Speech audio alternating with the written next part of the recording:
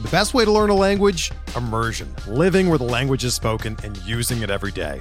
But if that's not in the cards this year, you can still learn a language the second best way, and that's with Babbel.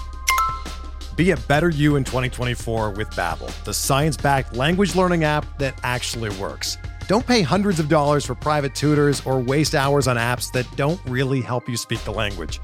Babbel's quick 10-minute lessons are handcrafted by over 200 language experts and help you start speaking a new language in as little as 3 weeks. Babbel's designed by real people for real conversations, and their tips and tools are approachable, accessible, rooted in real-life situations, and delivered with conversation-based teaching, so you're ready to practice what you've learned in the real world. Here's a special limited-time deal for our listeners. Right now, get up to 60% off your Babbel subscription at babbel.com/Blue Wire. That's 60% off at babbel.com/Blue Wire, spelled BABBEL.com/Blue Wire. Rules and restrictions apply.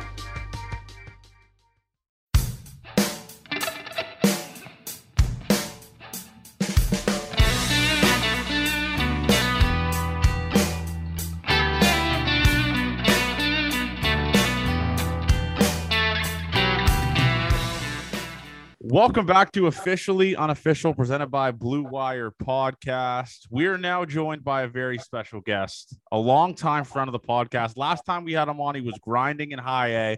Now he's hitting 500-foot nukes and in the show for the Texas Rangers. It's my pleasure to welcome Sam Huff to the Officially Unofficial Podcast. What's up, big dog? It's good to be back. I'll tell you that. You know what? I'm fired up to get you back on, because the last time we had you on, it was like you were grinding in it. I think you were in high A. I'm not sure, but so much has happened since you made the show. You're all over fucking social media hitting these 500-foot home runs. So we got to dive into all that stuff. But let's go into the debut, because obviously you kind of have a weird story with the debut. You debuted in front of no one. No one was there, right? No family, no friends, no fans. Kind of weird. Where were you when you found out you were making the show? And how weird was that for you to just go from AA just to the show? So it was, I remember talking to you about it. We talked a little bit in high A, and then when I was in taxi, we did the podcast, and it was during COVID, so no one was there.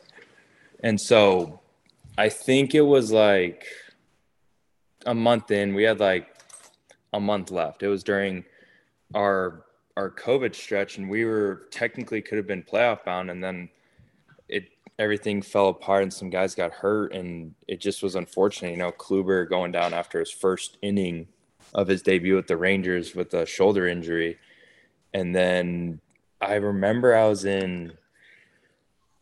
we were in Waxahachie, Texas when I got the call. It was like 12 o'clock at night. Jose Trevino was having some issues with his hand and ended up having some handmade issues. And so I didn't really think of anything. It was like during the game, Jeff Mathis came in to like pick him up, and I was just kind of, I hope Jose's good. Like I'm really good friends with him. Like I was actually more concerned towards his health, because it was like at that point I was like, I don't know what I was doing. I was just in taxi hitting and catching.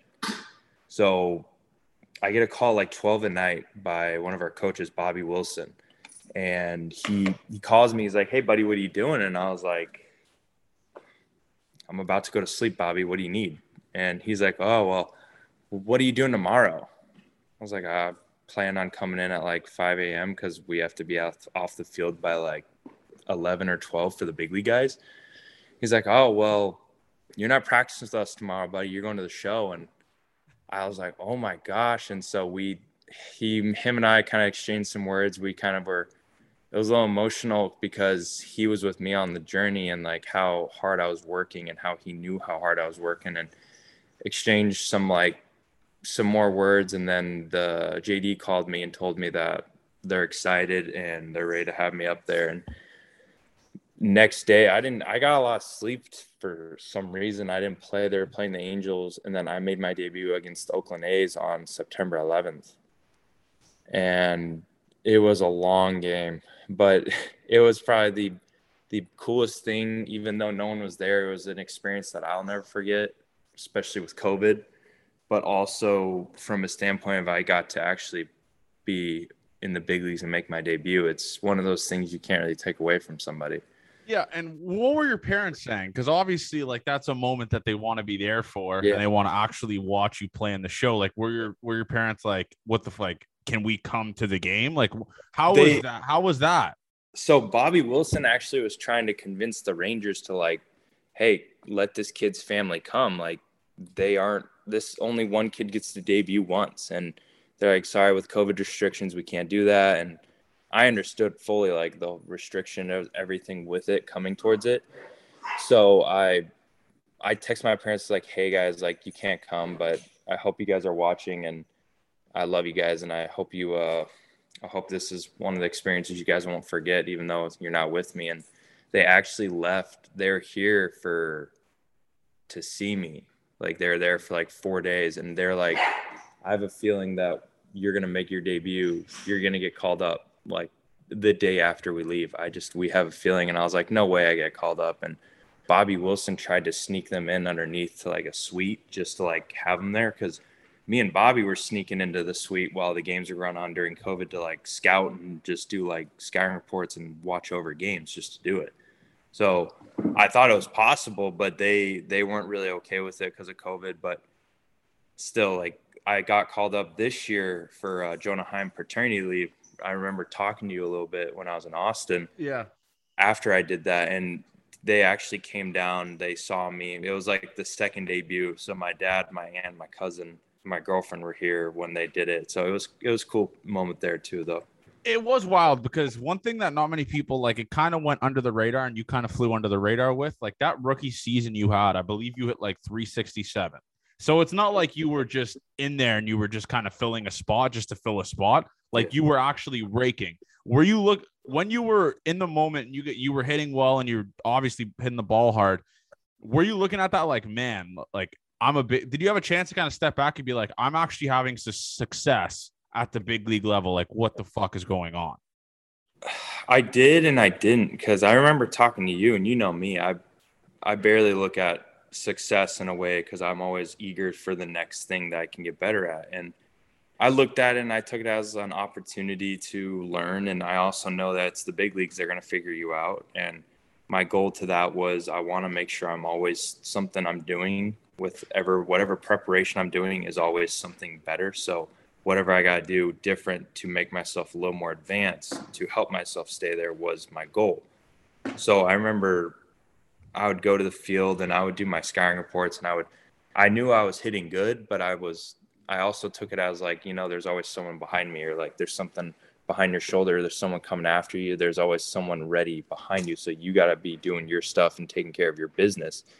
And I talked to Jeff Mathis about it a little bit and a lot, and even Jose Trevino. And I would ask them like, hey man, like, this game's, I know it's all based off of production. Like, what do you guys do, or what did you do to help you cope with it? Because you're playing good. You don't want to get too high on yourself. And they're like, man, just think about someone's always behind you waiting to take your spot.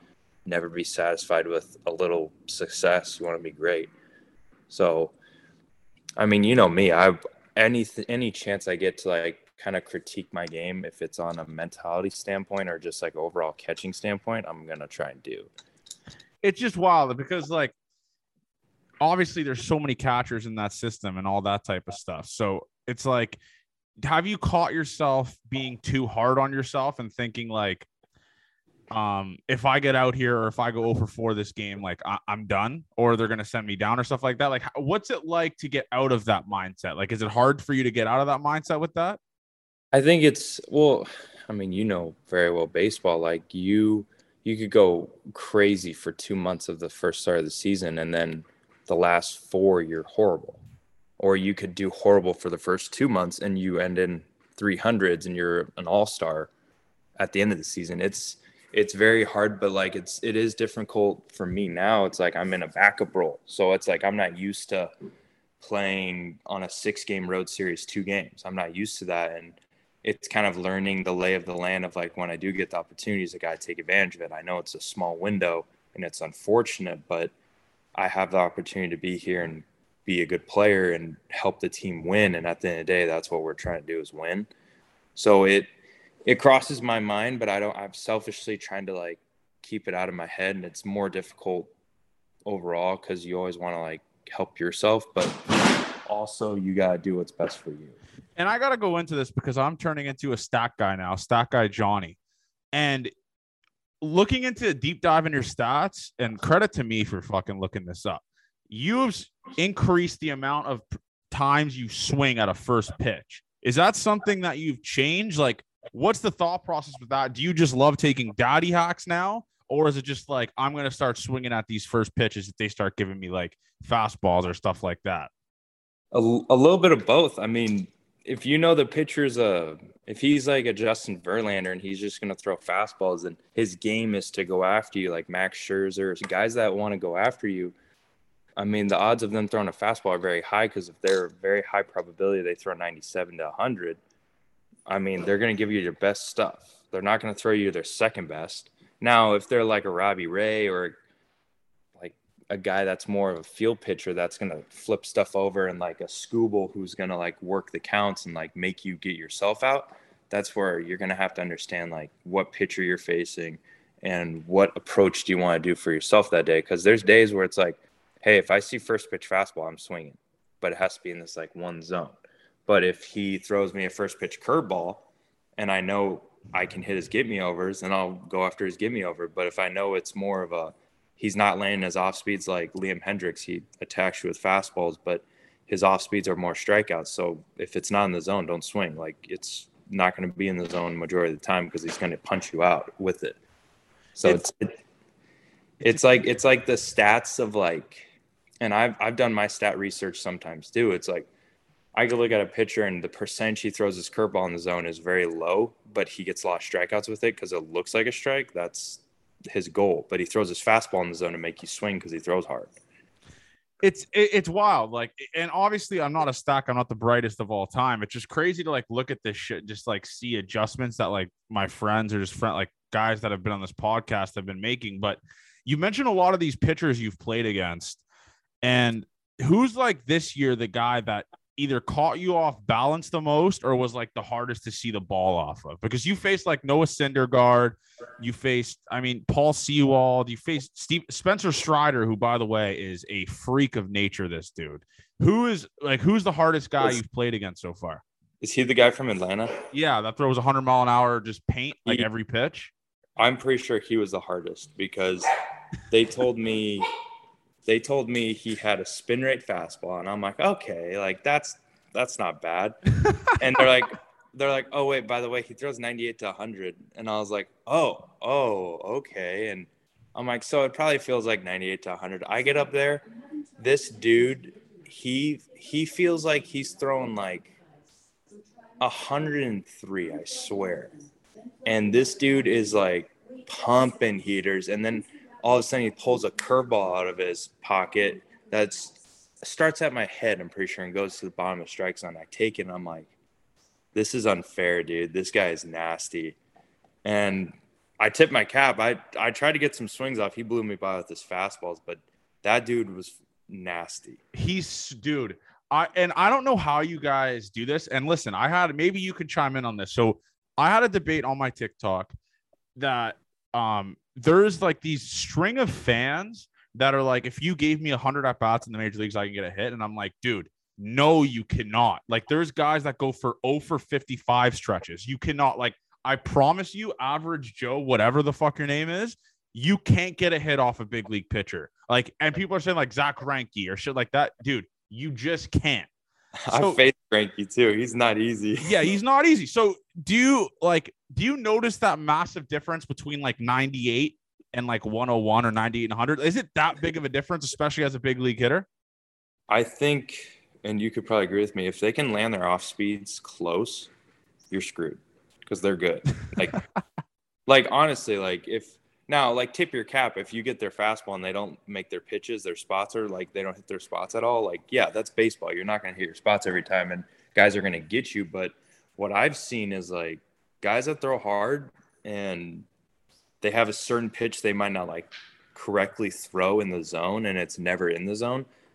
If they know you can't throw that pitch in the zone, they're just going to wait for the fastball, or they're going to wait for that one pitch that is in the zone, and they're just going to hunt you and wait for you. And then once you make the mistake, they usually hit it.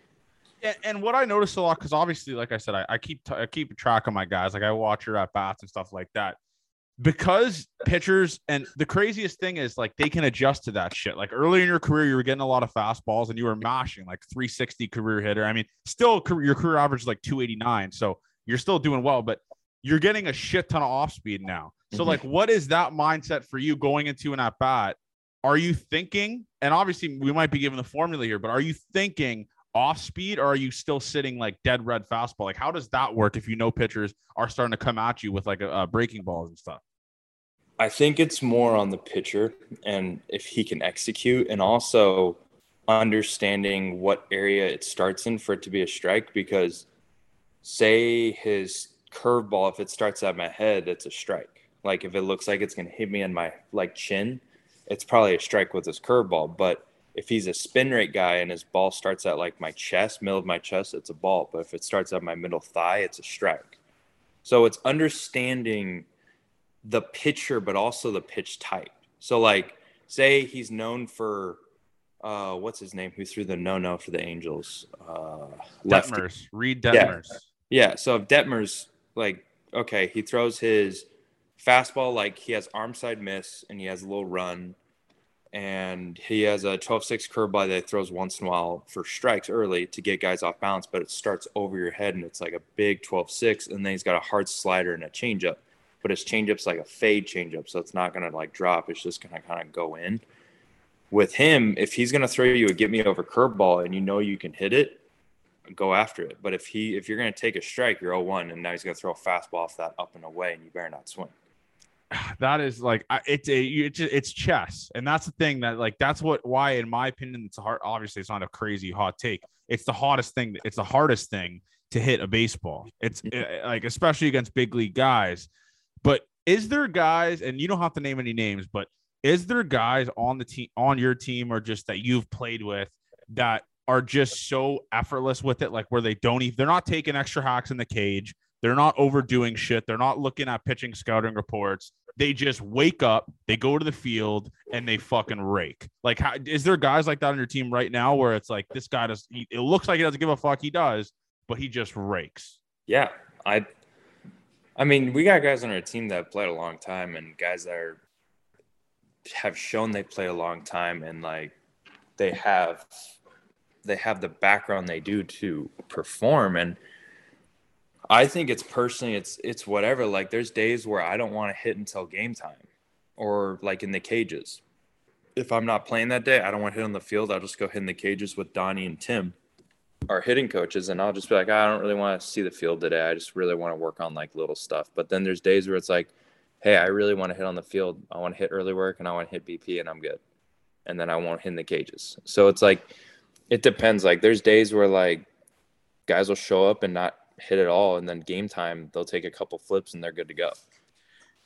Well, and you mentioned BP. I got to bring this up because you were just in Detroit. How unbelievably hard is it to launch there? Like I remember a couple other guys told me it's literally like a graveyard. Nothing goes out there. When you were in BP, were you putting good swings on shit and you were like, how is this not a nuke? Like what was that like to hit in Comerica, just BP wise? It was hard. I did get one dead center. Wow, really? One, and it felt lucky, but also it was a really good swing. So I was just more worried about my swing, and I looked up, and you know where the cameras are, where they in the center.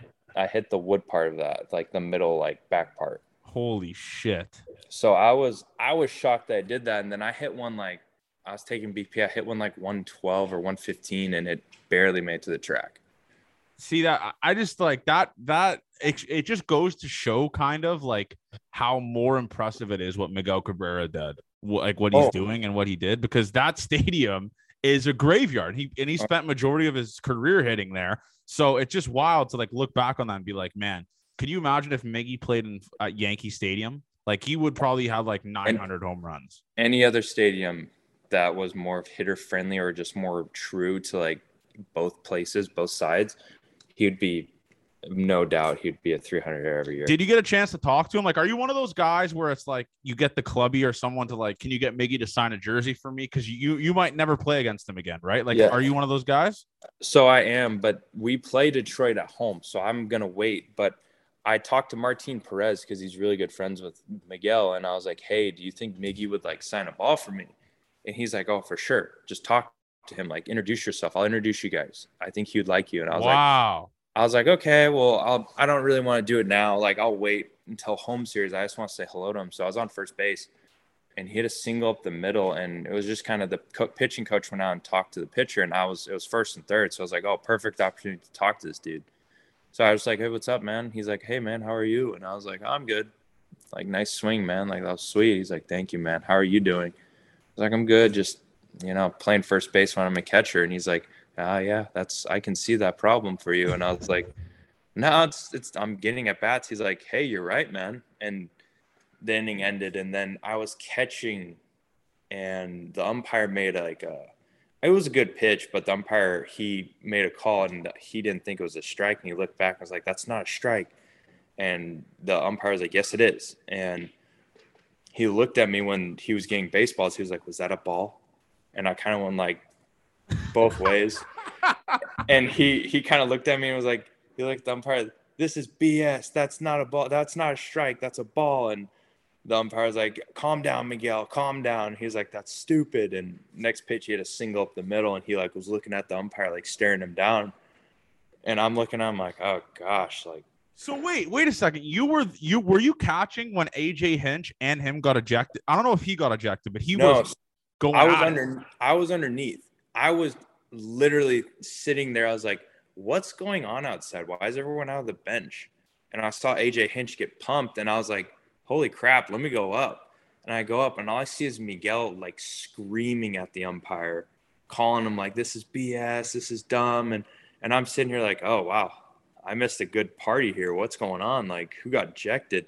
And they thought Grossman did, but Grossman didn't get ejected, and Hinch did because of the umpires having some issues with like calls that both sides, they thought he wasn't making the right call. And it's baseball, like you're gonna have human error, but it was just one of those situations, and he got tossed. And then later Miguel was getting on him about 2 pitches about something, and the inning ended, and like that batter walked, and he was screaming, "Wow, you got the right call, you got the right call." And everyone's like, I mean, no one's saying anything, but I'm sitting here like, "Oh yeah, Miguel's making some comments over there," and everyone's like, "Hey, when you're a Hall of Famer or a future Hall of Famer, you can do whatever you want." And You really can. Like, you can say whatever the hell you want, dude. And we're talking about legends here, dude. You're playing with a guy. I guess he has a soft spot in my heart. Not anymore. I guess public enemy number 1 now, but Marcus Semien, I gotta know, because I know a lot of guys on the Jays that played with him. They say he's like he puts his head down and just gets to work. Not really a big locker room guy in terms of like chatting it up, talking it up with the boys all the time. What has your experience been like right now? Because obviously you're a show guy. Is that good? And you're playing with Marcus Semien. So what has it been like playing alongside this dude? I love Marcus. So it was weird because I talked to Marcus when he made his debut. I made my debut in Oakland against Oakland, and he said hello to me. He was like the second guy. Him and La Stella. Yeah. They said like, "Congrats on your debut," and I was like, "Oh, how'd you guys know?" And they're like, "We saw the scouting, we saw the report, and they said that you're making your debut, man. That's awesome." And so we get him, and I was curious. I was like, I hope he remembers me. Like, that'd be cool. And he said, like, the first day of spring, he's like, "Sam, how you been, man?" And I looked down, I was like, "Oh, what's up, Marcus? Good to see you, man." And I was kind of like starstruck. I was like, "Oh, he remembers me, I guess." And so like closer to the end of spring, I have him like solo. And I'm like, "Hey, Marcus, like, just want to introduce myself again," because I didn't see him half the time. I was like, "I'm Sam. Like, I don't think you remember." He's like, "I remember you, man. You debuted when I played against you." And I was like, "Wow. Oh, yeah, thank you." He's like, "Yeah, man, I know you are. We're teammates, man." And he walked away. And I came up, and Marcus is a really serious guy, but he's serious to his training and everything he does preparation-wise. And he kind of has taught me like how to preparate and do everything I need to do from a standpoint of being a player. And I follow him. I follow Corey. And, I mean, I follow half that team. Like, they're all a lot of veterans that you can learn from. And Marcus is very cool because we talk every day. He's nice. He's calm. He's really outgoing. He's a good dude, and he's a good teammate. Like, he puts himself out there. He busts his butt. He works hard. And I think he's doing everything he needs to do to play, and I respect him for that. Yeah, it is wild because he's had such a crazy turnaround because he was struggling, obviously, at the start of the year, and now he's just absolutely raking. So it is, I mean, it goes to show you, like, the amount of work he does put in. But Corey Seager, man, I mean, I got to talk about Corey Seager because, obviously, very good-looking dude. The guy's rich as fuck. He's loaded right now. Do you notice an increase in the female population when Corey Seager's at shortstop? Because this dude is just so impressive. I think there's like women fan pages of him on TikTok and shit. He's wild. I don't ever see those. Like, I hang out with Corey at the field, and I was just at his place where my dog was there, and we were just kind of hanging out. And I mean, Corey is a very serious dude, but he also is the same way as Marcus. He comes in, he gets his work in, he takes care of his business. He doesn't really talk to a lot of people. He's very, like, he talks to people, but he doesn't go out of his way of, like, what he's doing routine wise and regimented. And Corey's really fun to watch play. I mean, it's unfortunate, like, how the start has been, but they're really good players, like him and Marcus. And you watch them do their routines. They never change anything up. They're always the same. They do exactly what they do every day, and it never, regardless if they're playing good or not. And if we're, as a team, not doing good, they still hold their ground, and they hold us accountable as players. And, like, they hold me accountable in a sense of, like, they hold me to a high standard, but it's like, I accept it because I want to be that person for them. I want to help them out and help the team win. And being that guy, I mean, we got to talk about the show here. This is an off-field podcast. So you go from AAA or AA to the show. Just explain one thing of the off-field stuff that many people don't know about that's so great about the show. Like the hotels, the meals, like what's one thing where it's like, I'm staying at the fucking Ritz-Carlton right now for free and I'm getting paid to be here. Like, what's one thing that you could give the listeners a little inside scoop on what life is like off the field in the show? I think it's the privilege of going to different cities and experiencing different environments, different fields, different people, different land of play of how things really are. Because, like, say we went to LA, and LA fans, they're good fans, but they're like, they get into it and then they're not really watching. And then you go to, like, the White Sox and everyone's involved. Like, they know exactly what's going on. They know every play. Like, you go to Detroit, you got a good amount of fans, but not a lot of people were coming because we're during the week.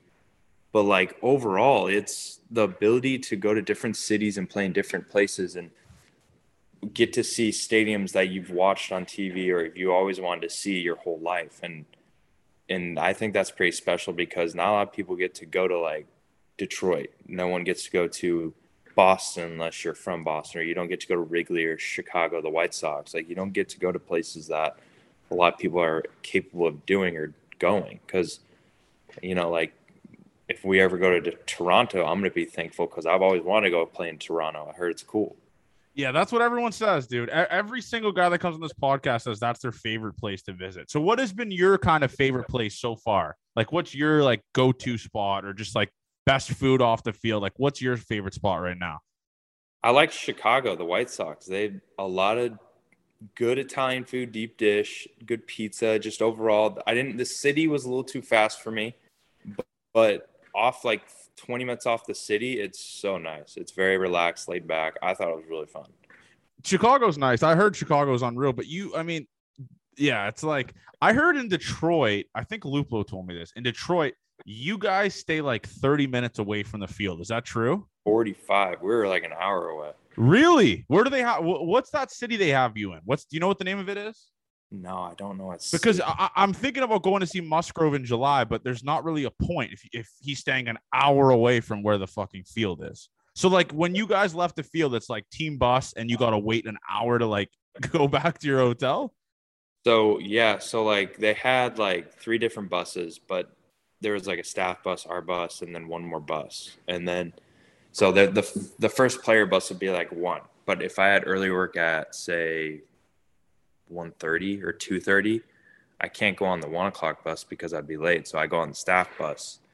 And it was a good 45 minutes away, 30, 35. Jesus. Like with traffic, it's 40. With no traffic, it would probably be 35. That's wild. So what's like, so obviously we're talking about what's the best hotel or the best city you've stayed at, like the best hotel you've been at so far? Like one where it's like, if this was in AAA, I would have never leave AAA. Houston. Really? Weirdly enough, they put us in a really good resort or hotel. It's really good. It's right above like a Rolls Royce dealership. Like it's a very Jesus. Yeah, that's crazy. It's really expensive cars around. It's an expensive area. So I thought it was dope. I thought it was cool to go. Like that was where I actually was my first road trip was Houston. And we went back to the same hotel because like that's the more of the nicer ones. And it was sweet. The best way to learn a language? Immersion. Living where the language is spoken and using it every day. But if that's not in the cards this year, you can still learn a language the second best way. And that's with Babbel. Be a better you in 2024 with Babbel, the science-backed language learning app that actually works. Don't pay hundreds of dollars for private tutors or waste hours on apps that don't really help you speak the language. Babbel's quick 10-minute lessons are handcrafted by over 200 language experts and help you start speaking a new language in as little as 3 weeks. Babbel's designed by real people for real conversations, and their tips and tools are approachable, accessible, rooted in real-life situations, and delivered with conversation-based teaching, so you're ready to practice what you've learned in the real world. Here's a special limited-time deal for our listeners. Right now, get up to 60% off your Babbel subscription at babbel.com/Blue Wire. That's 60% off at babbel.com/Blue Wire, spelled BABBEL.com/Blue Wire. Rules and restrictions apply. Dude, that's sick. That's unbelievable. Like, so what fans are the wildest with autograph merchants so far? Like when they're waiting outside your hotel on away games, or they're like at the game for BP, like the full down the line shit. What's been the craziest so far for you? Because obviously, like a big time prospect like you, I'm sure you have the autograph seekers with the fucking 30 cards of you asking to get signed and stuff like that. What's the craziest part? I don't ever assume that, but it does surprise me sometimes when I do see people asking me, because like we have Corey and Marcus and we have a lot of big time guys. So I'm like, oh, they're probably asking for them. And they ask me sometimes and I'm like, oh, wow, you want me instead of Corey? I would totally reconsider that, but that's fine. And so I think Chicago was the craziest because they would wait outside our hotel, and in Oakland, when we played the A's, we stayed in San Francisco. They were waiting outside our hotels too. So I think those two places were like the craziest fans, because they would literally wait right by our bus, like just like hounding us with like asking autographs. And it's like we didn't really want to like say no, but also we had some COVID issues during Chicago, so we couldn't really sign anybody. But it's kind of interesting, and Chicago lets their fans in earlier when we're hitting BP, so it gives you that big league environment. So it's kind of cool. I like it. It's just, I hate the autograph seekers. I hate Zach Hampel. That's a known thing on this podcast that I hate those dudes. So it is great. Do those guys ever usually sign though? Like Simeon and Seager? Like, are they good with their time and stuff? Yeah, Corey. I saw Corey randomly. It was like really early in the morning. Like 2 days ago, we were in Detroit, and I was like half asleep, and I just see Corey walk up to these like 3 dudes waiting there, and he signs a couple photos and then gets on the bus. Wow. That's unreal, dude. I love the whole bus thing for you guys. Like, they just have 3 buses for you. It's just crazy. Like, you don't really have a designated time to get on the bus. There's just 3 that you could make. It's the most show thing of all time. We have a staff bus, and then when we get off the plane after we fly in, we have a staff and then a team bus. So it's usually everyone on the team bus is just players, and then the staff is in their bus, so we can kind of like relax and like let us do our thing. What are you guys doing on the plane? Like, are you guys is there card guys on the plane? Like, because obviously I'm Canadian, so I know more about the hockey stories about the planes and shit like that, like $10,000 card games. But are the boys firing card games on the plane just to kind of kill time? They are in the back. I never go back there because I don't really want to try and play cards. But I don't know, sometimes half the guys, there's a new group every time I go back there. But we have groups that go back there and it rotates, and there's different guys that go back there. But we usually have card guys, designated card guys, and then we have guys that are just shooting it and drinking alcohol and like talking about baseball. And then you got guys in the wavefront that are just watching podcasts and listening to like music or watching TV. Like, so which guy are you? Like, will you have a couple beers after a game to relax? Like, what type of guy are you? Because I'm kind of like trying to establish myself, I've been very calm and laid back and just trying to keep my head down, play baseball. But there are days where it's like, I'll have a beer, I'll hang out, but it's usually if we have an off day. So that's so sick. So we had an off day in LA and we were flying from Oakland maybe.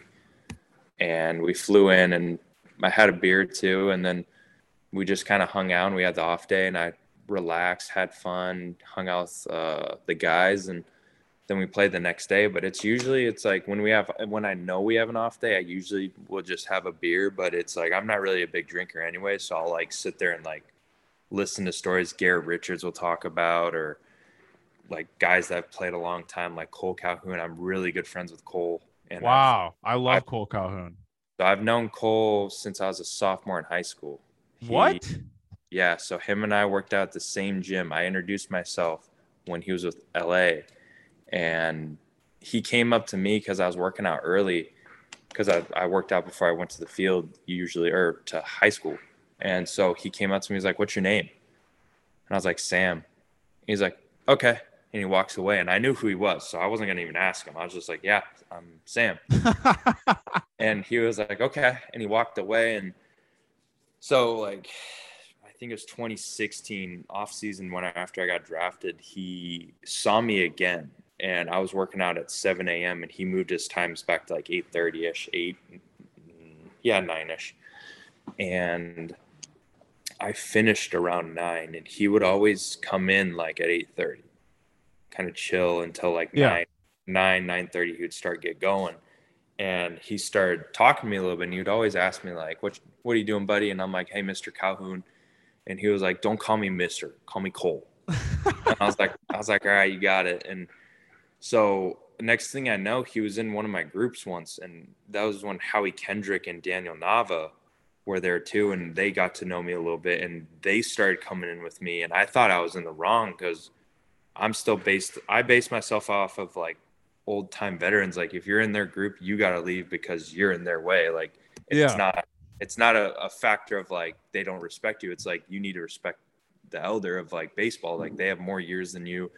You have to be the rookie. And so I learned at a young age, being with all these guys. I worked out with Garrett Richards, Matt Moore, Cole, Alex Cobb, Merrill Kelly, Daniel Nava, Howie Kendrick, CJ Crone, and like there's a few others that came through, like Brett Wallace, that were just part-time guys that I was getting at the end of their career. And I had all these guys when I'd working out with my buddies, and we would work out with them sometimes. Like Garrett Richards, I worked out with when he was rehabbing from TJ, when he was with the Padres. The Padres. And I mean, I've known them all since I was like a high schooler, and they give me so much crap. And Cole is like my dad. He literally holds me accountable, like makes fun of me, makes sure that I feel like I'm nothing and I have to work for everything. Like, he is holding me accountable. And like having Garrett, I caught him when I was in high school. I caught Matt Moore when I was in high school. So I've caught these guys prior to like before they became a veteran type player. So to have the ability to work with them before and have a relationship already, it's a lot more fun because they always come to me because they don't really know a lot of the guys yet as much as like they would, but everyone's starting to kind of like get to know each other, and it's fun. Like I have a great time. I have a great time with this group, and it's definitely a lot more cooler to have the guys that are older kind of come at me and because they like me, and I think they like me sometimes, but they make fun of me. They make me work for what I need to work for. That's fucking electric. What I also wanted to bring up is the 500-foot home runs, and I'd be pissed off at myself if I didn't talk about that at least once. So you've turned into like an internet phenom, because honestly, man, I'm almost positive you were like legit trending in Canada I think I'm trying to think what home run it was, but I think it was the one you hit to like left center that went over that scoreboard. I don't know if that's the exact one, but you have multiple home runs that are over 500 feet. So describe that feeling to the common man like myself, the common listener who has no idea what it's like to do that. What is it like hitting a 500-foot home run? At the time when you're running around the bases, you don't really probably understand what's going on. But I think the first 500-foot home run when I did in Arizona that everyone doesn't talk about for some reason, because it was in Arizona, I wasn't in a real affiliate baseball. Yeah. But I hit 511, and I didn't really know it was 511, but the dude threw me like a 2-1 fastball, and I hit it, and I just kind of was like running around the bases, and I was rehabbing from my knee. So it was the first time I actually hit a home run, and I was I was trying to figure out what was going on still, because I was coming back from my knee injury. And I was like hoping that I was the same player, because after injuries are definitely difficult, because you have to get yourself back to that point. And the dude came over. He was like, "Dude, do you know how far you hit that?" And I was like, "I don't know. It went over the fence, didn't it?" And they're like, "Dude, you hit that 511." And I was like, "Oh." And they're like, "Have you ever hit a 500-foot home run?" And I was like, "No. Do I look like I would care if I did? Like, I'm just trying to play baseball." I was coming back from an injury too. I was just trying to be healthy. Yeah. And so that hit the internet pretty quick. And then the one against Frios in AA, we're facing Amarillo, which was the D-backs AA. Yeah. And this dude is nasty. Frios is his last name. He's like 98 to 100 sinker balls when he's got all his pitches in the zone. And so I was not having a good game. I was like 0 for 3 with 2 punchies and a ground out, I think is probably what it was. But he threw me a 2-0 fastball inside, and you could tell I was literally cheating for a fastball, and I got it. And so in Frisco, there's an apartment complex with a road. On the other side of the road is the apartment complex. I hit the apartment complex from where I was at, and that went 502. And so I didn't think of anything, and we had StatCast in our dugout, just like, because they want to see like pitches, and they also want to see how hard guys are hitting baseballs, just to like help us out. Like, oh, just because you got out, you still hit it XYZ, like you're fine.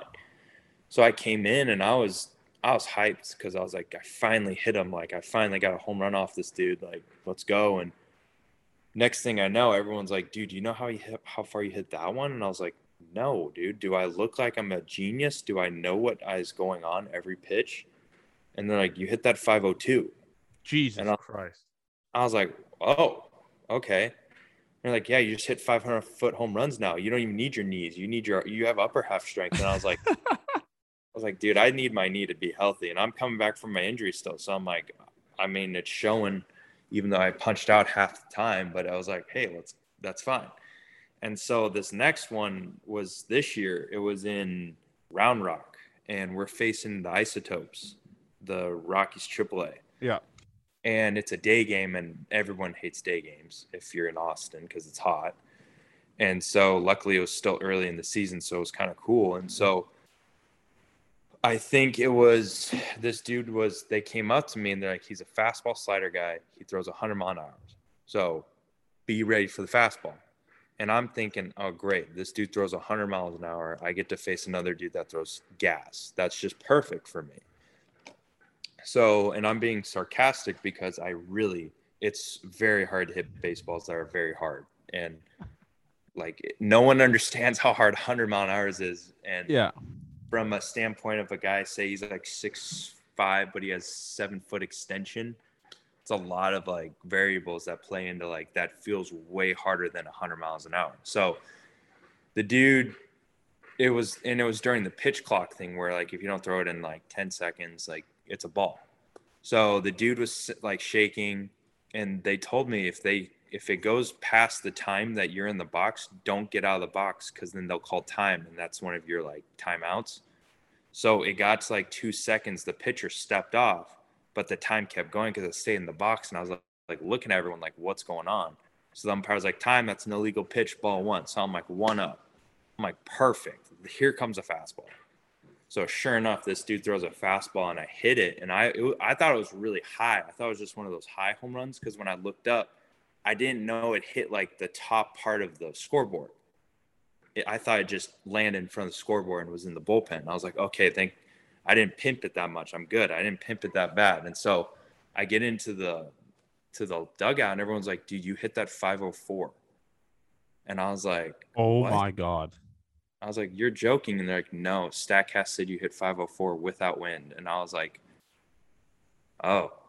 And I apparently broke one of the panels of the screens on the scoreboard. So I was like, one of the GMs comes up to me. He's like, you're going to have to pay for that screen. You know that? And I was like, oh, really? How much is it? It's like $20,000. And I was like, oh my God. I was like, no way, dude. I'm not paying for that. He's like, I'm just kidding. That is so electric. You might be some of the only human beings on the planet that can be able to hit that ball. I mean, Bryce Harper back in the day used to do that like it was nothing too when he was in high school and shit. But it is wild. Like, do other like guys when you were in the minor leagues, would they come up to you and be like, "You're the guy that hit that ball 500 feet"? Like, are you known as that dude when you were in the minors? I did a little bit when I was training at Trevor Bauer's place. I was working out there a little bit, and the guys that I met there, they'd come up to me and be like, oh, well, my name's so-and-so. I'm like, oh, I'm Sam. I'm like, Sam Huff? And I was like, yeah, how do you know me? Oh, you hit the 500-foot home run. And I was like, yeah, I did. I am also a kid from Arizona. We don't need to talk about that, because I don't want to talk about it, because it's just like, it happened. It's baseball. You know, you're going to strike out, and then, yeah, you're going to hit a home run, but it doesn't matter how far it goes. And I, you know me, I'm very humble of how I want to approach things, and I don't want to show off like, oh, I hit 500-foot home runs. Like, what do you guys do? It's like, no, like I play baseball. That's my passion, but it's cool to play the game and be lucky enough to play it.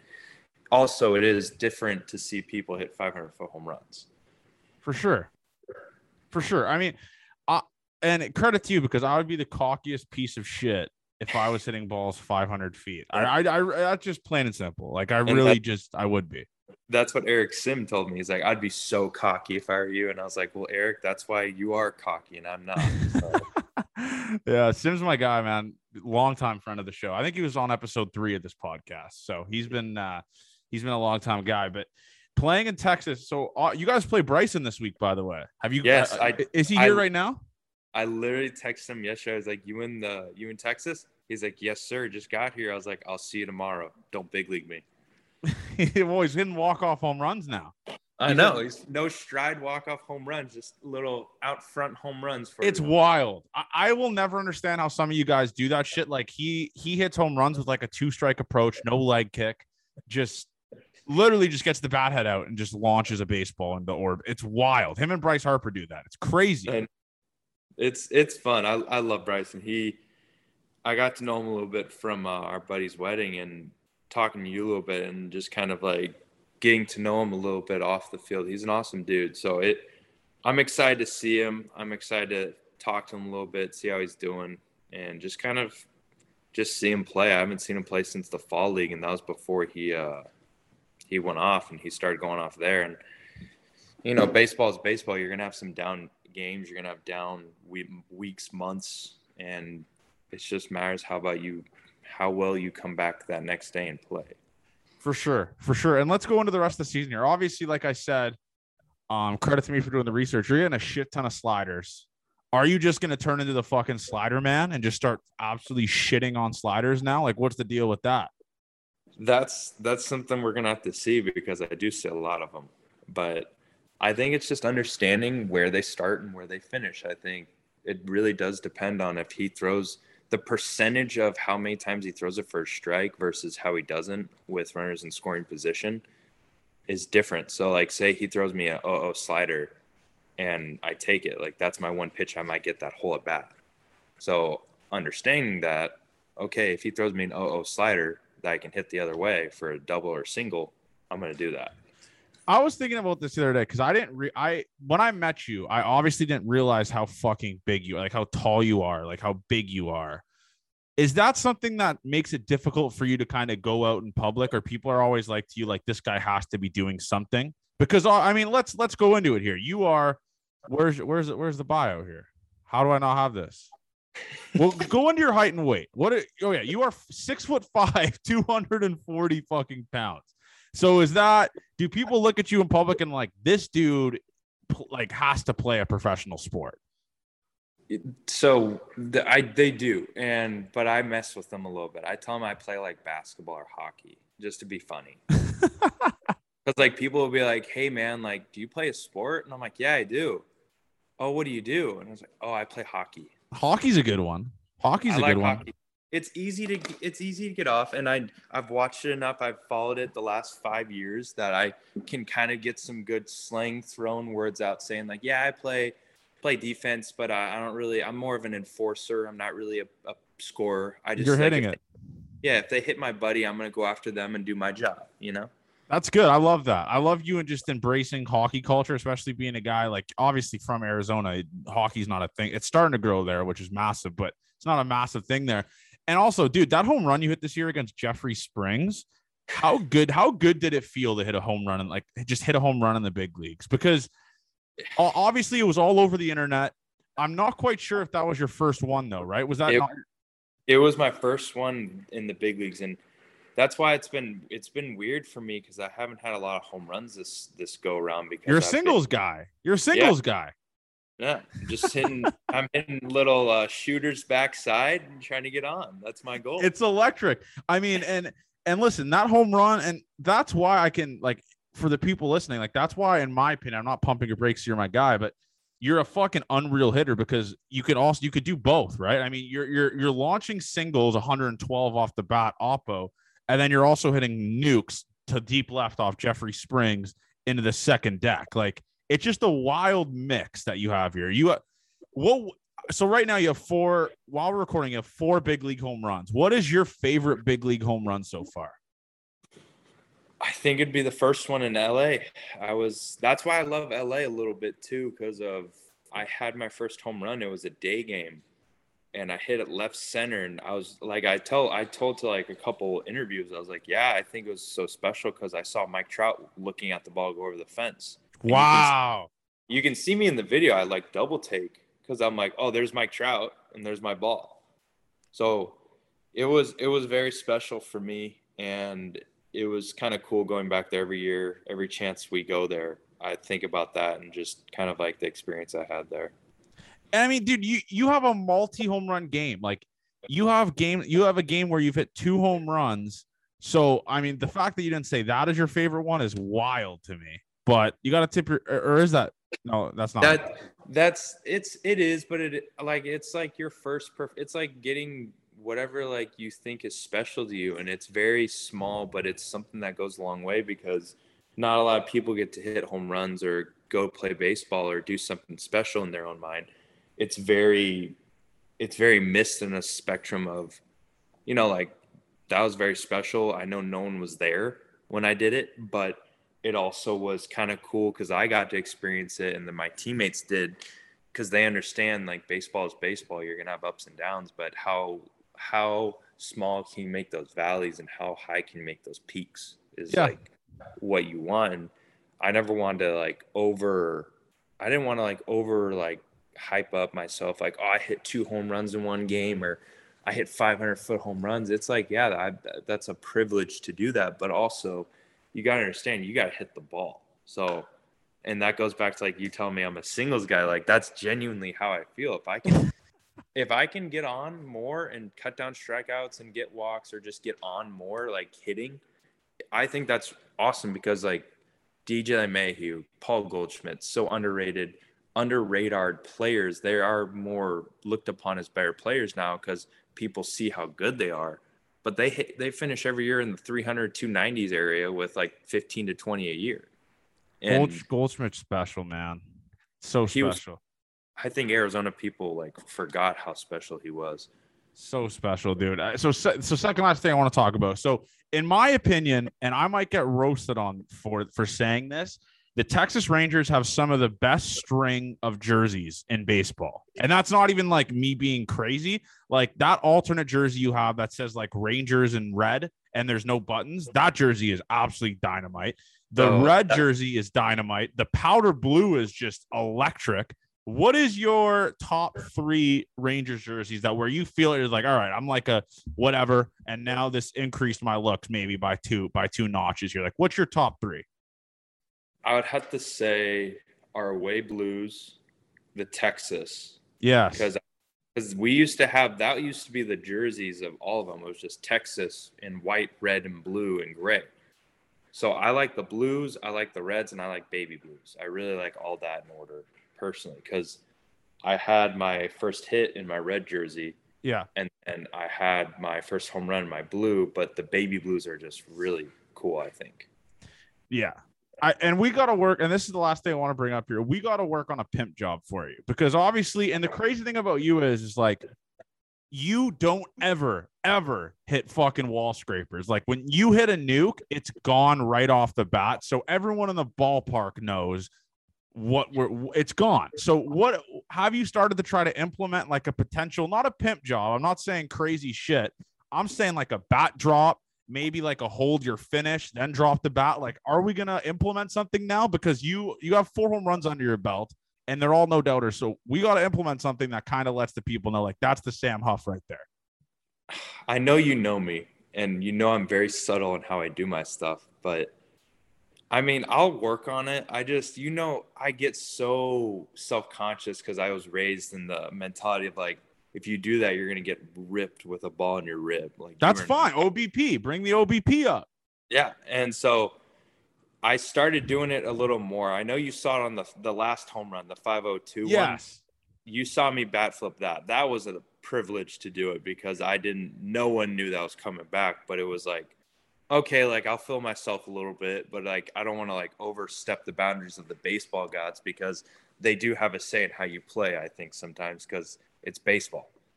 But I've started to kind of trot a little less when I leave the box and stare at it, but also I still have that thought in my head like, oh, if this doesn't go out, you're going to look really bad if you do that. That would be embarrassing. I'll be fighting the fight for you on Twitter, though, if people are starting to roast you for that. And actually, this is kind of the last thing because I'm a first baseman. Some may say I'm one of the best defensive first basemen in JUCO history because I used to pick balls like it was fucking nothing at first. What has been the toughest part for you at first base? Is it the early stretch where you like understanding when do I stretch? When do I do this? When do I do that? Like, what's been the hardest adjustment for you? I think the thought of Shohei Ohtani coming up and hitting a 110 off my shin, if that was ever like a thought. That dude, I think it's the scariest thing because I'm a catcher. I'll block it. I don't care. I'll stretch. I'll get dirty. But the thought of even somebody like Shohei Ohtani, some kind of big left-handed bat like Bryson, if I were to play Harper first, yeah, Harper. If I'm playing first and Bryson or Harper yank a ball and it's like a yank, like a 110 off the bat, I ain't catching it. It's going to be very hard for me because it's just the thought of that ball. And it's like you get into that like middle part of like, okay, do I catch this or do I block it or do I what do I do? You got to go into catcher mode. I say you just go into catcher mode. Just go on your knees and just like block it. Like that's what you have to do. It's 365 days until hockey season. That's what I think. That's what you have to do. This is why I will never be in the show. Obviously, I can't imagine seeing a Shohei Ohtani line drive coming right at your fucking thigh or just your chest and just being that cool middle with it. part. Yeah, it's in the middle of your belt and like your thighs, and it's just knuckling down. It's like, holy crap, what do I do with this right now? Like, do I block this or do I just try and swat it down because this is gonna hurt? It's it's something that many people will never experience, maybe on a foul ball or some shit like that. But Yeah, it's just crazy. I genuinely don't know how people do it. And there's guys that have been at first base their whole career, like the Miggy type, where they're just experiencing that, or the hot corner or third base. But it's just insane. So I'm pumped for you, man. I mean, obviously, like they're starting to force you into the lineup, because obviously your bat's been so good where they're going to be like, all right, let's play on first, DH, catcher, all that type of shit. So it's just electric to see. And we'll work on the pimp job. We'll figure something out with that. But I am pumped for you, man. Keep doing your thing, bro. Do you know if you're going to be playing this week? Like what days you're playing this week? Like, is that a predetermined thing or no? Woody usually texts us and lets us know, but I'm hoping I can play against Bryce and the Phillies this week. But if not, I can always play against the Nationals. Yeah. And hopefully it's against Patrick Corbin. I'm not going to say it. You're not going to say it, but I'm going to say it because that guy just throws absolute cock shots, and there's going to be a pimp job potentially incoming from you. So you just love to see it.